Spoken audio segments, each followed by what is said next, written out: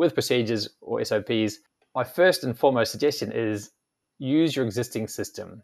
If you're using Google Drive, put the SOPs in Google Drive. If you're using a knowledge management system or a wiki, put them there. If you're a Slack-based team, put them in Slack.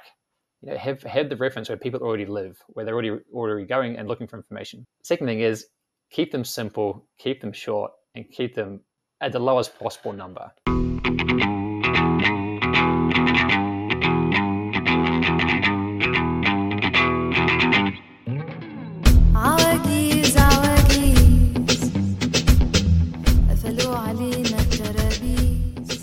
Hey, what's up, you guys? My name is Mikko Krashowski, and welcome to episode 140 of That Remote Life podcast, where we hear from location-independent entrepreneurs and professionals so you can learn to quit the cubicle and live life on your terms. My guest today is Andrew Venture, the founder of Taitua Fractional COO Services. Andrew has over 20 years of experience working with distributed teams of all sizes, from startups to large multinational corporations. And during this episode, Andrew and I discussed the best strategies that you can use to make remote work actually work for your distributed team. We got really deep in the weeds with this one, so I think this is an episode that many of you guys, especially those of you running remote teams, just building remote teams, or looking at new ideas of how to improve the communication and productivity of your remote teams, will find very, very interesting and helpful. But before we jump into the interview, make sure that you're subscribed to my weekly newsletter, Remote Insider. Every Monday morning, I send out a brief but informative email with all the top news from the digital nomad world, so you never get left out. From upcoming conferences and new digital nomad visas to technology breakthroughs and the newest developments in remote work, this is the easiest way to become a remote insider. It's completely free, and you can sign up at thatremotelife.com/remote insider. But all right, you guys, without further ado, let's dive into this awesome conversation with Andrew Venture. All right, Andrew, welcome to the show, man. I am super excited that we were able to make this happen. This is a classic remote world interview. I'm in Mexico. You're on the other side of the world in New Zealand. We were saying you're in the future, so if you have any sort of stock tips for me or for any of the listeners, that would be awesome. But thank you so much for coming on the show, man. I'm super stoked to have you here. Thanks, Mitko. I'm happy to be here, and I'll let you know during the call if I find any hot stock tips from the future. I will keep you posted.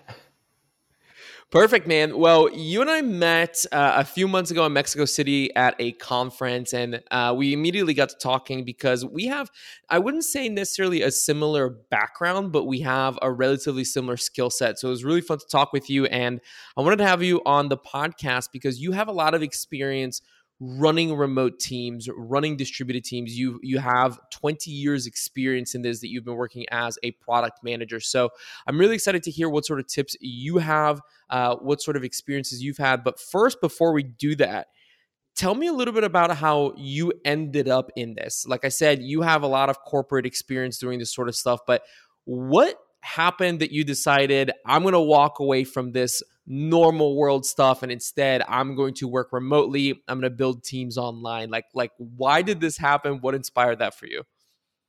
That's a great question, Mitko. So yes, in the corporate world, I'd worked in 3 different countries, I think already, 2 countries, I should say, and 3 different cities. Essentially, my last corporate job, and this is now almost 10 years ago, I was working in an office and I had a team of 20 direct reports, 10 in my office and 10 across the country in Australia. And I was running a project as well. In project, we had 60 people, 5 time zones, and 3 different countries that we were employing just for that project. And that project was wrapping up, essentially, and the future forecast for my team was not good. And I could look into the future and say, I was going to have to lay off all 20 of that staff in the next 12 months because of the economic climate had changed markedly, and we just had no work. We were running a consultancy and no work, no staff. I didn't feel like laying off my entire team over the course of the year, essentially. I had to lay off 3 already under corporate direction, and I was looking for a change. So I thought, no time like the present, and I sort of seized that as the leverage to go overseas. I was living in Perth, Australia, which at the time was the only English-speaking country in the top 10 most expensive countries in the world. We were about 10 places above London and New York, and my money wasn't going to go very far there. So I took the leap, went to Thailand, and set up a remote business starting from Thailand. What was that experience like? Because you're going from essentially, yes, you were working remotely. Yes, you're managing a team remotely, but you're still working for a corporation, a big company, to now all of a sudden jumping into doing this yourself, into sort of being self-employed. What was the biggest lessons that you learned through that transition? There was a couple of key lessons in that, and the first one was I was doing project management. I had a team to do everything I needed to essentially, and I was just the puppet master pulling the strings. Jumping into my own business, I was the guy doing all the work. And my biggest learning, and this took me a couple of years to work out, to be fair, I think you should always, starting a new business, always use some skills you already have. In my case, I should have been looking to employ staff straight away rather than doing all the work myself. So that was a real struggle for me, and a real lesson I encourage others to take away. Like in my case, my skill was project management, and that was the one skill I should have leveraged. The other thing I learned is that it's quite hard. Like when you're in the corporate office, you get up, you put your suit on, or whatever the uniform of the day is, go into the office, and if you're late, someone gives you a hard time. And when you're working by yourself, you're like, oh, I'll just snooze the alarm a bit longer. I don't need to go and do that. I'll go and have breakfast, see some friends, and getting a routine down was something for me that was a game changer.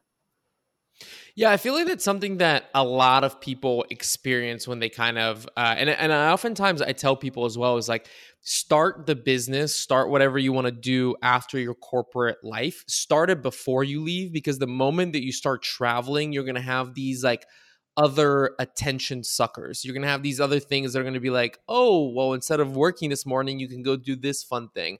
How did you find that balance? Like, like how were you able to establish that routine for yourself? What worked for me, I think, was co-working spaces and a gym. So, and also, doing something routine for breakfast. So I stopped going out for breakfast in the morning and just had some food in the house, because that was what I was used to. You know, get up, go to the gym, come back, eat something, and go straight to the co-working space, which for me was the analog of the office. So that was kind of like, I want to go to the co-working space from this hour, then go, have lunch, and then go home roughly at this hour. That was like very roughly. That sort of provided some structure to the day. And the mere fact of going from where I was living to the co-working space, which is all of a 5-minute scooter ride or a 10-minute walk, that was enough to sort of, set the day up. I think that goes back to like, I think it's Atomic Habits. I could be wrong about this, but in that book, they write about kind of like setting up that trigger, right? And kind of having like Yeah. those like habit stacks where you just need to figure out that first habit that then leads into the second and the third and the fourth. And if you sort of like figure out what that leading habit is, like you said, like, going to the gym and then having breakfast at home, it almost kind of like walks into the other things. And I think one of the tough things is for a lot of people who are just getting started, they expect to be able to figure this out right away. And like, I know when I get to a new city, it's going to take me like 2 weeks at minimum to kind of figure out that routine, to sort of fall into place and understand, okay, like what is the best way to do this in this location? And that's why I think, and I'd love to hear your opinion on this, that's why I don't think that it's very sustainable to be moving like every week or every 2 weeks. It's fine if you're working for someone, like if you have a remote job, but if you're trying to build something yourself and sort of like have this big boulder that you have to push up the hill, I think you need to spend more time in a location. What do you think? I'm entirely in agreement with that. I think if you're trying to travel and go to a new city and start a new business, there's only so much mental bandwidth that each of us has at any given time. And if you're spending a little bit of that on travel and working out what's safe to eat and where to go and do X, Y, Z and how to meet new people, that takes up a lot of your time. And it's almost impossible then to focus on growing a business. So my thing is, yeah, I agree. For me, what worked for me was about 3 months in each place. Now I'm looking at spending a longer time in each place, but a week is too crazy. Unless as you said, you already have a job that you know how to do. In that case, you'll probably have certain hours you need to work, and then you can still get a routine in place. And that might be going to a cafe on the first day. I need to find out where the cafe is. I need to find out somewhere to eat dinner. I need to find a supermarket and maybe a gym or a sports club, whatever. you're into, and then you have a list of 3 or 4 things you need to do in each new city, and jump into that, and then you can jump back into your work routine. Yeah, or if you have like an established business, right? Like if you've already built a business, it's already chugging along nicely, and you just kind of have to put in the regular amount of work every single day, that's fine as well. But I think there's this idea of, okay, you hate your job, quit the job, and then just start traveling and figure it out on the road, and that can work. But you're essentially creating two really difficult things, right? You're adding trying to build a business on the one hand, and then you're also trying to figure out how to like live this new location independent lifestyle, and both of those things are hard enough to figure out on their own, but now you have to figure out both together. So I think you're just kind of like setting yourself up for failure, and it can be really, really tough. So either slowing down and moving very, very slowly, like you said, 3 months. My wife and I are on a very similar schedule, even though right now we're in Mexico for 6 months, which has been great. Or like waiting to leave until you've actually established your business.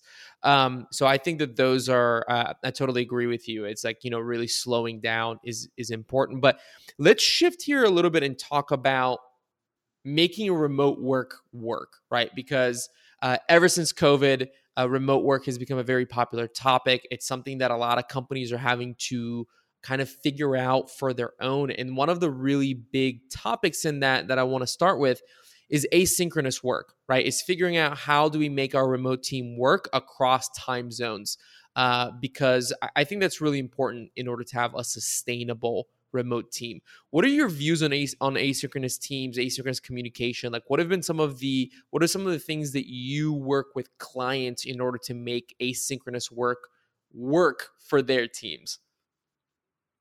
So I'm all about asynchronous teamwork, but I also believe there's a lot of what I'm going to call face-to-face time required on a regular basis. And to me, that's Zoom calls or whatever it might be. So first thing I'm going to say is that for a team, you want some time overlap between the founder or the boss and the team across the world. Unless you're a big team. If you're a big team, you can go outside of that boundary.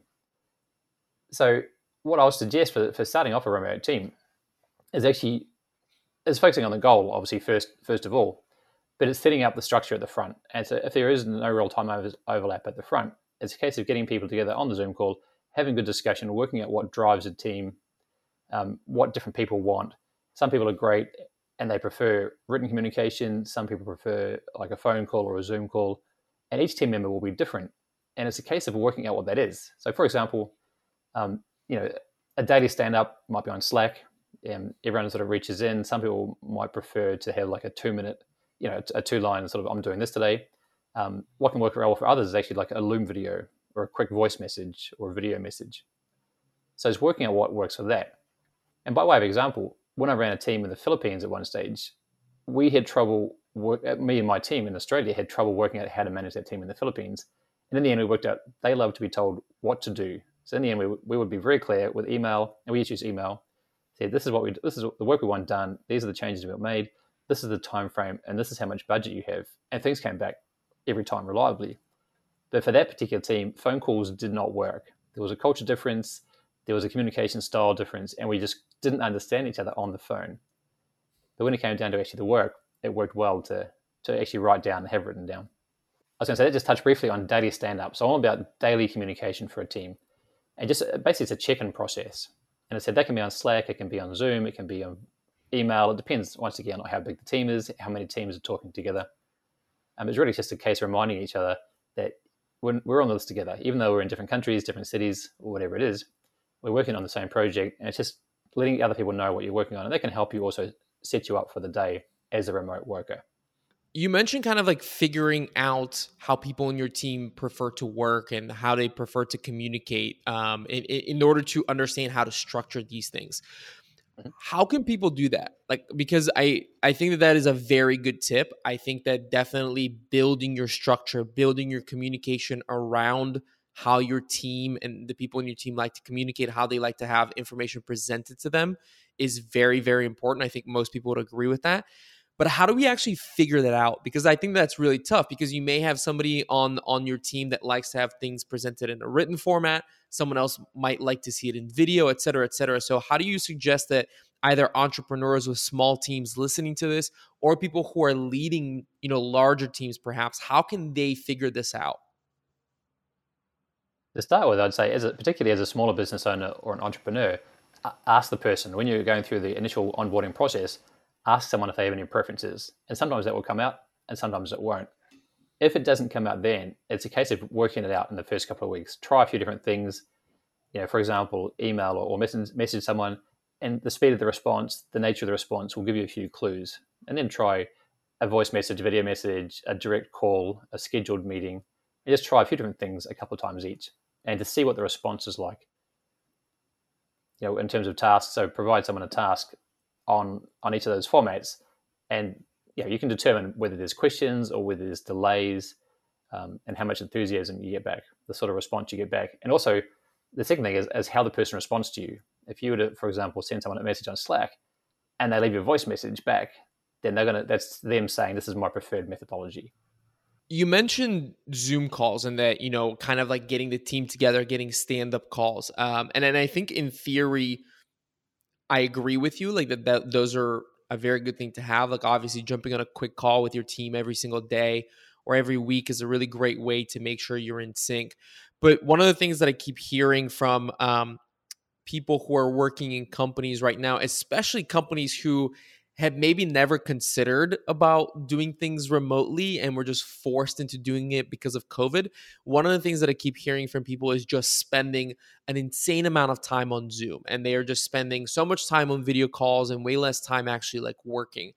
How do we make sure that we don't just spend all of our day on Zoom? Like, how do we make sure that we don't get this like quote unquote Zoom creep where we're just in calls all the time? That's a very good question. Zoom fatigue is a totally relevant and annoying thing.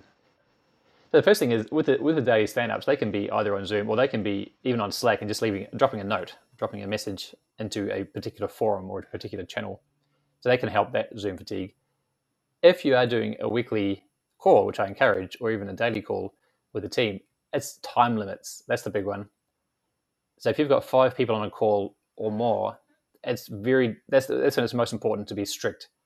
For a daily check-in, that might be 2 minutes each or 3 minutes each. If there's 5 people, that takes 15 minutes.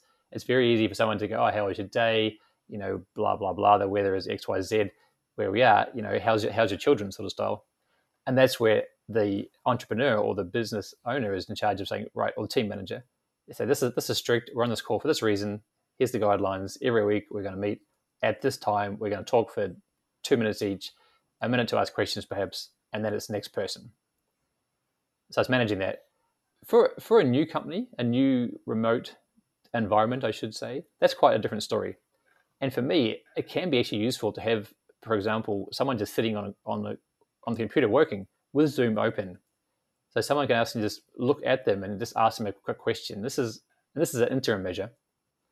But a lot of people who, for example, who leave the office and the rest of the office is on Zoom, is in the office still, then they go, oh, they're in Mexico, they're not working, they're at the beach, they're doing, they're having tacos all the time, which is probably not true.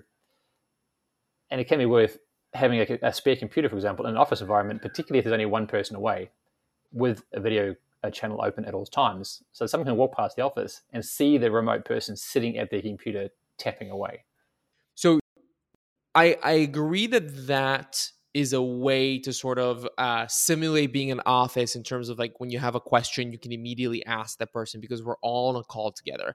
But I feel like one of the things that comes with remote work that we're trying to sort of change in the way that company culture exists, the way that it works, is that it's not about how much time you spend working, it's about the value that you're creating, right? Like these conversations sort of happening in sync. It doesn't matter like how many hours I spend working, it's just, did I get my work done? And I feel like having a call on constantly enables old management styles where if there's no butts in the seats, you're not getting paid, you're not working, right? So what would you say about that? Because like my worry here, if we were suggesting to people to have like an open video channel all the time, is managers would just be looking for butts in the seats for 8 hours instead of actually transitioning to a more sustainable working world where it's about the value that you create. So what do you, I just kind of want to push back on that and hear what you think about that. This goes back to our conversation earlier in terms of going to a new city and trying to do too many things at once, and instead focusing on one thing. And for a new remote person who's perhaps the only one or two in the office that are remote, the reason I suggest the video call is that it's one step at a time. So in this case, step one is get out of the office. And I'm 100% in agreement that it's all about the value of the work delivered, not the time it takes to do the work. And so for me, I'm suggesting this because it's an interim measure. And that might be for, say, 2 weeks, for want of a better number. And it's one step. So one step is I'm out of the office. But if you want to talk to me, you can swing past my old desk or some random spot where there's a computer with my screen on it. And I'm not always there. And step two is like not being at your computer all the time. It's like maybe away, or maybe you turn the Zoom off for like an hour a day. And it's just a transition process. Gotcha. So would you then suggest to have almost like a transition trajectory, sort of, where you'd say, hey, for the first month, I'm going to be on a video, on a Zoom call whenever I'm working, so that you can see me there. Then after a month, I'm actually going to step away, but you'll be able to see when I'm online on Slack. And it's sort of like almost like weed out your physical presence, sort of. Is that what you would suggest? Yes, for someone who's leaving the office to do remote work for the first time, that's 100% what I suggest. And perhaps not even for that long. But a transition plan that's, in broad strokes, is agreed to with the management team of your existing company, then that can work quite well. Go to another country. That's the real thing. Mm-hmm. And I'd say the first week, if someone's moving, say, from the US to Europe, then it might even be worth working US hours for the first week to say, look, I'm here. I know this is a big change. Just say one step at a time. Perhaps the first 2 weeks, maybe I'm going to be on this call, and then the second week I'm going to be around, and you can leave. I'll be working the same hours. You can contact me with whatever channel you want during that time, but I won't be on video. And then after that, you say, look, I'm going to be working different hours, and you need to, these are the hours we'll overlap. And in the future, it can be Slack or some sort of messaging channel, TeamViewer, whatever it is. But transition plans for the win. Yeah, I had a friend who he is an employee within a company that's not actually remote, but he sort of pitched them and sold them on this, idea of him being fully remote and location independent. And the company agreed to it, which is really, really great to hear that the company was forward thinking in that. But I liked the way that they did it, in which he it's exactly what we're talking about, where the first stage he was working US hours no matter where he was, and he had to have at least I don't remember what it was, 3 hours of overlap with their home office. And then after a certain number of months, they actually reduced that to just 1 hour overlap. And then now, for example, I believe they don't have to have overlap at all, because they kind of built that muscle of working remotely. And I do think that that's a good idea, especially for companies that are transitioning into being remote, or are trying to do this hybrid work model, which this is a good segue into that, because I want to hear your opinion on this hybrid first, right? Where if we have an office first culture where everyone's just expected to be in the office, right? That's on one hand. The other option is having remote first, where the entire company is built out with the idea of everyone in our company is remote and we do not have a home office. One of the things that I'm seeing a lot of companies adopting nowadays is this quote unquote hybrid model, where it's some people are in the office, other people are remote, and it's your choice. What do you think about that as the ethos of the company, right? Of being hybrid first, so to say, because one of the concerns with a lot of people who are in the remote field, who are remote work leaders, is that it's sort of, it's not very sustainable, because the company itself, the way that it's structured, is not for remote workers. The idea is if you have one remote worker, then the entire company structure, everything that you do needs to be set up for remote. You can't kind of have your foot in either camp. What do you think about that, based on your experience and what you've seen in companies? It's an interesting one to answer, actually. I'm all about hybrid work. I think there's a lot of things to be gained there. If you have a remote work culture, it'll weed out certain people for the company. So remote first can be a bit of a bit of self-righteousness and saying, oh, you have to be traveling around the world, otherwise you can't work for us.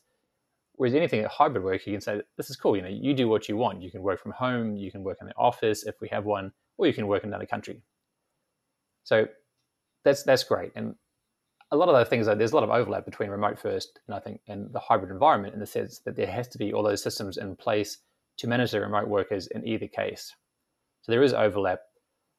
But having said that, some teams that I'm aware of, they will have, for example, an annual retreat or a biannual retreat where everyone gets together for a week or 2 weeks and they work in the same environment. And that often is not an office. It could be they've hired a conference facility, or they've hired a co-working type space, or they've just got a large venue where everyone can work together. And that's the sort of the face-to-face time you don't get. Other companies might have a head office in a particular place, or a place where the founders live, and often where the founders live becomes the hub for the company, the geographical hub. And yeah, hybrid working can work great in that environment. I think there's no benefit in pushing a remote first culture. For me, it's more about the remote friendliness, the remote ability, for want of a better term. Yeah, so I totally agree with you. I don't think you need to be traveling all over the world. Obviously, not everybody wants that, in my opinion. Totally. Or maybe you want that for a year or two, and then you stop wanting to do it, right? That's totally normal. What I mean by that is more that if you have one remote employee, two remote employees, however many there are, you almost need to change the entire company structure in order to have those people there, right? Because otherwise you can't really continue doing things the same way if you're in an office and then just have people working from home, because it's, the company's just not set up for that type of work. So as an example, you have Basecamp, right? So Basecamp, and I haven't reviewed this recently, this may have changed, but at the time, a few years ago, they had an office, quote unquote, in Chicago, but their rule was, hey, if you want to come in and work from the office, that's totally fine. But the company and everything that we do is set up for you to be remote, right? So whether you're in the office or at home, we use this system, this structure. So that's when people say remote first, I think that's what they mean, where the company is first and foremost set up for remote. And you can do that remote work from wherever you want to, whether that's a co-working space at home or even an office that we may have for you. So it's not necessarily pushing people to travel, if that makes sense. Yes. So I use remote friendly. I think we're talking about the same thing here. Saying the systems need to be in place to enable remote work. And whether that is one person or whether that's 95% of the company is working remotely, the systems kind of need to be there and in place. And as you go back to what you said before, is the culture. So the hardest thing for an existing company to change, I think, is the culture. And it's the case of, showing up at 8 o'clock in the morning and leaving at 5 o'clock at night and putting the hours and then going home and having a beer and doing whatever you want to after hours. And transitioning that to a remote work environment. Oh, my team member today is in a different country, therefore I can't talk to him at 8 in the morning. He doesn't come online perhaps until 4 in the afternoon. So we need to work independently. We need to do a bit more of a structured handover, perhaps. And yes, those systems need to be in place. And this is where I come back to the daily stand-ups. And even if this is just a message on Slack, this is what helps bind the team together. Like a team around the world, to me, in my experience, needs to be held together. Otherwise, people will drift off and there's no buy-in to the company culture. So there has to be some sort of regular check-in process, and also and communications with the founder or the entrepreneur as the glue to keep the team together in different countries. But absolutely, in terms of remote work and hybrid, yes. And the Basecamp's example, that's a great one. You have an office. If you're a big company, you can have an office you can afford to. Other times, you might just base out of a co-working space, perhaps, or some sort of shared office, or maybe there's a booking system where, say, we've got 5 seats, first and best dressed, and if there's a whole bunch of workers in town, then we'll rent another venue out, or a conference room, or potentially something else. Yeah, and I think it really depends on the leadership of the company, right? Because if the company says hey, if you want to work remotely from home, that's totally fine. Go on and do that. But then if the leadership is in the office every single day, it's you can say one thing, but your actions say something else. And even if your company is set up to work remotely, but the leadership is constantly going to the office and not really like living the remote life, like it kind of sends a different message. So I do think it's very important for the leadership to say like, hey, we're remote friendly. If you want to be from home, that's totally fine. And we're going to set up an environment to help you be successful no matter where you work from.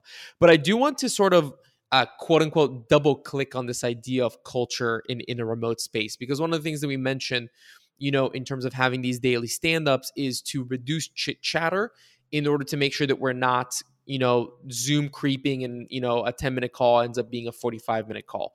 But one of the negatives of this is that we reduce this like water cooler chat, right? Which more and more studies are showing is really important to boost company culture, because you get to know the people that you work with. You're building some sort of camaraderie with your employees. And that's something that, is lacking a lot of times in a remote company, because we're reducing these calls, we're not seeing each other face to face, we don't have the beers after work like you said.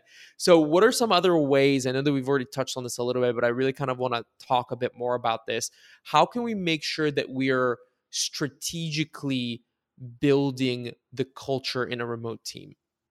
Leadership in this case always comes from the top, so the leaders need to set the example first and foremost. But in terms of building the culture and allowing social, or the team, I guess the team glue, the social attributes, that requires a bit more thought. As you said, in the office, we can have a drink after work, we can go out for a coffee and have the water cooler chat. In the remote world, that can be, it needs to be a different methodology. And that, if you use Slack, for example, there can be a social channel. There can be a chit chat channel. Pictures of your dogs could be encouraged, for example, your pets, or just a place where you can go and drop someone a message. And people might check that, every hour or two.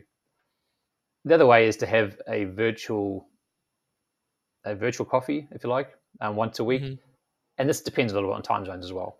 If people have some time zone overlap, they can work. If there's different time zones, it's not going to work quite as well. But having some social ability, and I said I don't want to keep going back to Slack, but Slack is quite well set up for this. You have a social channel, and like maybe even encourage the first day, encourage people to put up one photo of what they did in the weekend, perhaps, or as a conversation starter, and then encourage people. Or maybe there's a 30-minute slot every couple of days where people are encouraged on work time just to get together and bandy around things. Once the team has been built, and this is obviously the hard part, is building the team. Once it's in place and people trust each other, then it's much easier than just to reach out and ask questions. But I want to just come back and touch on what we talked about with the founders or the leadership team. The leadership team has to encourage that. So when I say that, I'm talking about the leadership team or the entrepreneur. They will reach out, once a week, once every couple of days, and ask their team something social. And this is obviously going to vary for each person. How's progress with buying your new house going? How's the baby? How's the gym routine? How's whatever it is. So the entrepreneur, the onus is on them, or on the founder to build those relationships and encourage people to talk to each other. Maybe talking to one person, oh, did you hear that this other team member in Argentina has had this major thing going on that they're really excited about, and just sort of encourage that ad hoc. Yeah, I think this is where and why we're seeing this new rise of this new position of like head of remote, right? Where it's like almost like one part HR, one part like project management, one part like, I don't know, like product management, because you kind of need to have, it's almost like a full-time job, right? And somebody who's like a CEO or a head of a company is like, hey, I don't have the time to manage this entire process. And I think that that's why we're seeing this rise of like the head of remote as a position in these companies, because it's a new process and somebody's got to manage that process. With HR, for example, it's a morphing role. Like HR is a term I'm not a huge fan of, but there is a role. Like there is a role to manage people and to provide, make sure that people's needs are being met, whether they're in the office or whether they're at 12 hours time difference away from you on a small island or living on a boat. It doesn't matter. There's still basic human needs that as a company you need to make sure those needs are being met so that the work can be done and done effectively. Yeah, you mentioned another topic that I think is very sort of like hot at the moment, which are these like in-person meetings for remote teams, right? Like having some sort of workations where you bring either the entire team together, depending on how big the team is, or if you have like multiple, smaller teams, bringing them together. And this is something that I'm a huge advocate for. I don't think that you can replace in-person contact in any way. And I'm a very big fan of companies bringing their employees together. And I'm very excited to see more and more companies doing this. But I do wonder, from your experience working with companies and doing similar things, what is the best way to spend that time? Right? Like, do you bring your employees together and you spend that time working on new projects? Do you do some sort of like creative activities, or do you spend the majority of that time building communication between the team, kind of doing more fun things and not really focusing on work? Because I'm seeing different companies like picking and choosing these and putting together their own versions of this. Like, what would be your preferred version of this? Like, more focused on work or more focused on kind of like building company culture, doing fun things together? Given that a company is based on work and work output, my first preference is to base the in-person gatherings around work. So that forms the core. So people are already working together, or maybe they're working together, they're all working towards the same goal.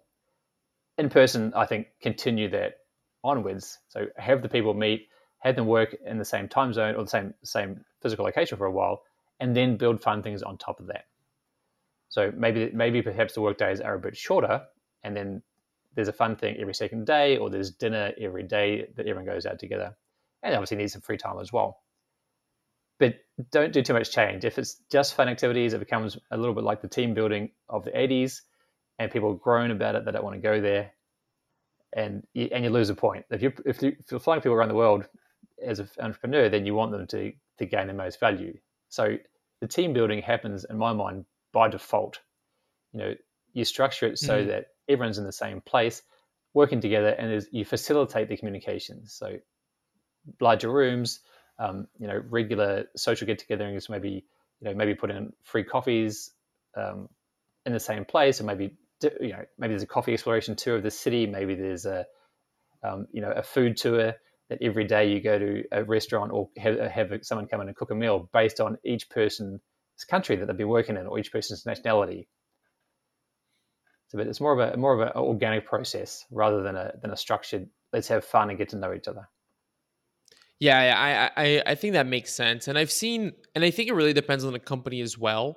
And what like the established culture already is. Like, I know companies, like I said, who, like, for example, really focus on having fun at these, at their retreats. I know some people who do like really strategic, creative thinking around the work or new projects that are coming up. So I think kind of like we talked about in the beginning, is really testing and seeing what works and what doesn't work is very likely the right choice for companies. But sort of in wrapping up, I do want to talk about one more topic that we haven't really discussed when it comes down to remote work, and that's procedures, right? And kind of creating these SOPs, because especially when you're working asynchronously and maybe you have different time zones, you can't walk up to somebody's office and be like, hey, how do you do this, right? You kind of need to have some sort of procedures in place and keep track of them to make sure that you know how things are done, even if the person who's in charge of that isn't there.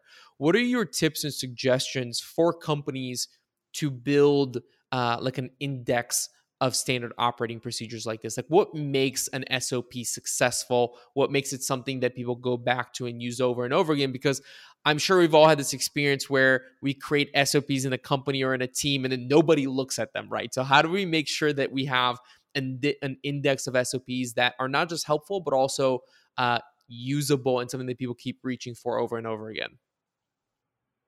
Very happy, Miko, you asked this question. I love SOPs, and I think they're superbly important for any company of any size.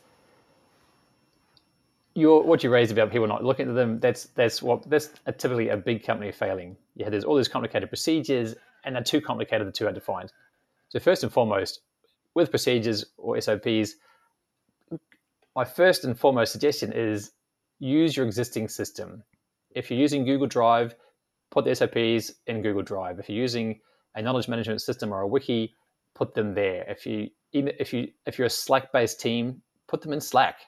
Have the reference where people already live, where they're already going and looking for information. Second thing is keep them simple, keep them short, and keep them at the lowest possible number. So for me personally, I prefer SOPs 2 to 3 pages. There's 3 or 4 lines at the top with update dates, who's responsible. Every SOP needs an owner. They're the ones who are responsible for updating it. And start small. Like if you are a company that hasn't had SOPs before, start with 3 or 4. Start with something you're doing already. A common failing I see is that people are trying to improve processes while they're documenting the process. Whereas I recommend document the existing process, even if it's flawed. Document the process first, get some agreement, and then say, here's an obvious place for improvement. We're going to change this, and put a sponsor or a champion or an owner in place for each of those. And that owner or the champion, they're the ones who are responsible for making sure that SOP is done. And this builds into the broader delegation system. So if you're a starting out entrepreneur, then this is the entrepreneur's job to make sure it's run. And this is something, depending on the procedure, starting off asking people every day, oh, how's it going? Or every week, an exception report. With any times this procedure wasn't followed, is there a gaping hole? We just keep it simple, keep it low key as well, and have everything in place. And this SOPs can be personalized. If the company culture is fun, laid back, then the SOP should reflect that as well. If it's very serious, buttoned down corporate, then the SOP is going to reflect that. But yeah, keep them short. If it's too much of a procedure, break it out. Have multiple procedures. Have links, obviously. Make it searchable, or if you want, put in proper directory structure. And the final tip is have a list. Have a list of SOPs with like a one-liner, and whether that's in a separate document, it can be as basic as a Google Doc with links. It can be a more professional type knowledge management wiki, just so people should be able to scan down and look down and go, okay, I want to work out how to do X. There's a new marketing channel we're going to explore. What are our marketing procedures? Oh, here's the marketing group. Here's a typical procedure for a new Facebook campaign, for example. Yeah, this is something that, like, for example, when I did this for the first time, working for an agency, we did exactly what you were saying not to do, which was like, okay, like, what are the 100 procedures that we're going to put in this? And like, we made them super complex, and they had like videos and like GIFs showing how to do things. And some of those were really helpful. But I remember there was definitely this feeling of like overwhelm and there being too much. And we tried to like, the other thing that I noticed is like, we tried to like over explain instead of just sort of like creating steps where we knew people were going to run into an issue, where it's like, hey, let people figure it out and like don't overcomplicate them. Like, don't say like move your mouse to the right hand corner and click on this. Like, people can figure it out, but just kind of like present a helping hand when you know they're going to need it. That's like what an SOP does when done well, right? Is it kind of like it knows where you're going to fall, where you're going to run into an issue, and that's when it helps you out. Absolutely. And that's a very important point, is write the SOP for the audience. If your SOP is the C-suite, then it's very high level language and very high level. If you're writing something for a VA, uploading something to a blog, it can be much more detailed. Mm-hmm. Yes, but for the audience, say you don't need to say save a new Google document by pressing Control S. Say create a Google Doc, save it to this directory, perhaps, is the most detail you might need to do for that. But I want to touch as well, you mentioned video clips and GIFs. That's a perfect way as well. If the owner of the SOP or the team is perhaps a creative team, they might be in person. They might prefer video type structures. So you can do a Loom video or a GIF is probably overkill perhaps, but like a quick session showing people what to do. Either tell someone what to do on a document, or you can show them what to do on a video, or you can do both.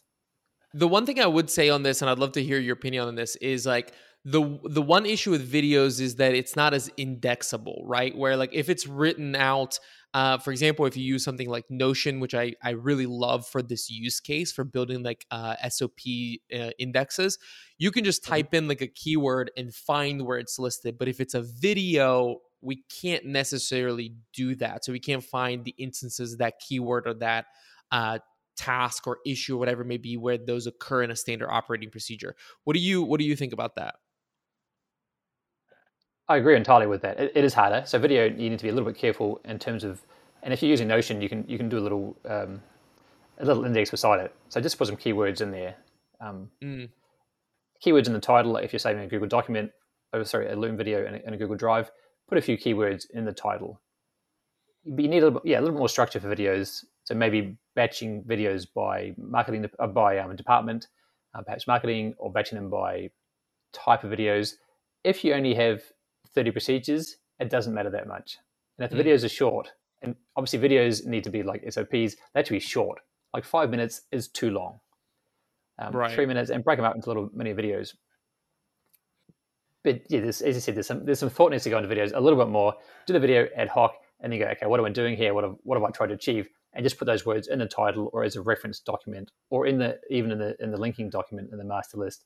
You put down a few keywords there, so it's searchable. Nobody's watching a 15-minute video to figure out how to solve a 1-minute issue, right? So I totally agree with that. Keep them short, keep them to the point. Well, Andrew, man, thank you so much for coming on the podcast. This has been a lot of fun. I've learned a lot myself, and I'm very happy to have gotten your opinion on a lot of these topics that are very, very important in business right now. But I know you do this professionally. I know that you help out companies exactly with how to do what we've talked about right now. So let people know, anybody who's listening who may be interested in your services, who are you looking for as a client, and where can they find out more about you, about your story, your business, and the services that you offer? Clients I'd love to see. If there's any listeners who want to reach out to me, feel free to do so on my website, andrewventure.com. If you are a business owner or an entrepreneur who has somewhere around 6 staff, 10 staff, and you want to scale up, you aren't quite sure how, you maybe have some concerns about delegating either control or financial authority to people, reach out to me. I love to help people in that zone, help them grow, whether that's agencies, e-com business, or something else. I'm the guy. Operations, I love operations. I love systems. Not everybody does. And yeah, I'm here to help. I'd love to hear from some of the listeners.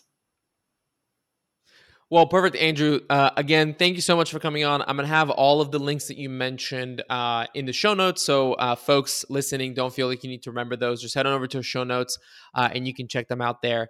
Andrew, thank you so much, man, and enjoy New Zealand. Okay, thank you very much for having me. And I look forward to having this chat again in the future.